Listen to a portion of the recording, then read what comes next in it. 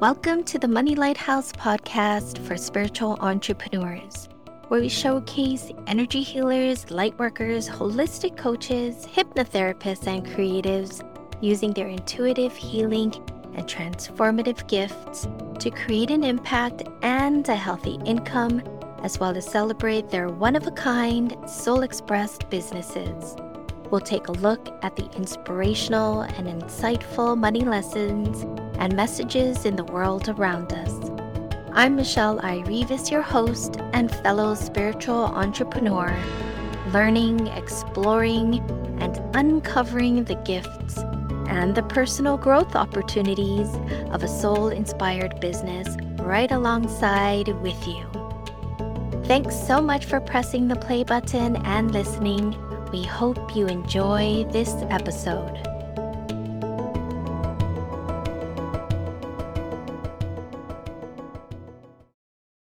Hello there, spiritual entrepreneur friend. Thanks for clicking on the play button and tuning into this week's episode. Today, we're going to explore the full moon messages and wisdom of Vedic or Eastern astrology. The full moon of this month takes place on Thursday, August 11th, in the Vedic lunar mansion of Dhanishtha, and Dhanishtha is in the sign of Capricorn. In Western astrology, the full moon this month is in the sign of Aquarius. But as I mentioned in July's new moon episode, Western and Vedic astrology's calculations and positioning can sometimes differ by a sign. So instead of getting tripped up over which is correct or better, I like to share with you the Vedic as additional information and as a little inspiration to complement the Western astrology information, which is so widely available. So just a little background on nakshatras. They're also called lunar mansions, and there are 27 of them typically, and they are divisions derived from the 12 zodiac signs. So these divisions of 27 lunar mansions, they reside within the 12 zodiac signs. And they add another layer of wisdom to the mix of what we understand about the foundational 12 signs. I was most fascinated by the nakshatras when I first started learning Vedic astrology. I think that's why I enjoy sharing the nakshatra insights with you so much. So let's dig in and find out more about the nakshatra, this full moon of Dhanishtha of this month. So Dhanishtha's symbol is a drum, and it's called the Star of Symphony. And here we see a love and appreciation for music and singing and chanting. This is a beautiful time for using our voice and expressing ourselves. So if you are a spiritual entrepreneur whose work involves working with gongs, singing bowls, toning, drumming, this is the time to really shine and highlight your services because you are being fully supported by Dhanishtha during this full moon. And another strength of Dhanishtha is insight, learning, keen observation, and the recognition of truth. So that's a big heavy duty one, right? The recognition of truth. So this is a wonderful time to self-evaluate, to also look at our businesses and look at what's true for us and what we can let go as no longer true for us. We are supported to drop the extra weight of the baggage we lug around that doesn't belong to us anymore or that we've been carrying around for others. And with the drum and music theme here, I also think of letting go and releasing through movement and dance, dancing to the beat of our own drum and shedding our inhibitions and really going for it. And like that saying is, dance like no one is watching. Therefore, what In our lives and businesses, do we need to say goodbye to and lay down and walk away from so we can do our dance and express ourselves and really feel into the music that's our life, the music that's our business, the music that we create with others through our products and services. And it is in the sign of Capricorn. So that is a lot of business mindedness and that forward momentum of persevering and reaching for the top. That's a very nice tie into our spiritual entrepreneurship, especially with the truth and incorporating our truth into our business. So, another theme around Dhanishtha, the theme of time is also something that we could look at. Sometimes we don't take action, and then a month later, we realize that we did not make progress, we did not grow as much as we thought we would. So, this is a great time to take action and a great reminder that we don't have a pause button. Life marches on. The sun and the moon continue to help us mark our days and weeks, months, and years. So, the message here is to stop procrastinating, stop making excuses, take action, and make the most of our present moment, what we have here and now.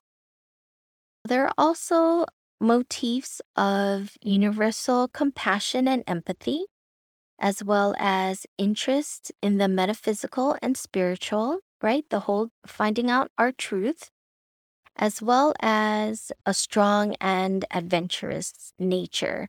Those motifs also reside in this nakshatra, the strong, adventurous nature, that taking action, that moving forward energy. It's like a big pep talk from the universe. Dhanishtha also gives material success and abundance because of the 8 vasus that are associated with Dhanishtha. And vasu translates to good, benefic, and light. So these vasus of earth consist of, you could call them deities of the sun, moon, earth, fire, space, wind, sky, and the nakshatras themselves. Their power and ability are to give abundance and prosperity. These 8 vasus support us with the power and ability to create abundance and prosperity through our creations. I also like to tie in the number 8 here because there's 8 vasus, and August is the 8th month of the year. In addition to this, in numerology, the 8 is the number of power and abundance. So I love how all of these themes tie in beautifully together. I love when that happens. The numbers, as well as the full moon and the nakshatras, are all beautifully aligned together here. I wanted to share something with you.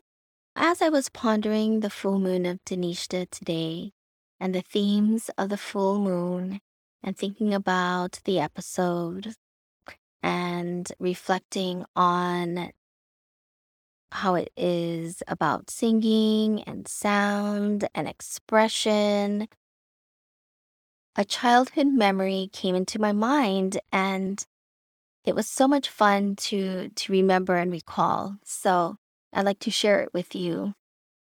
When I was a little girl, we lived in an apartment building, and we had a small lanai or balcony off of our back door.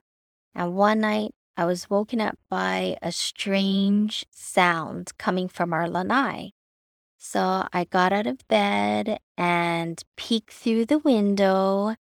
And the first thing I noticed was how full and bright and beautiful the moon was that night.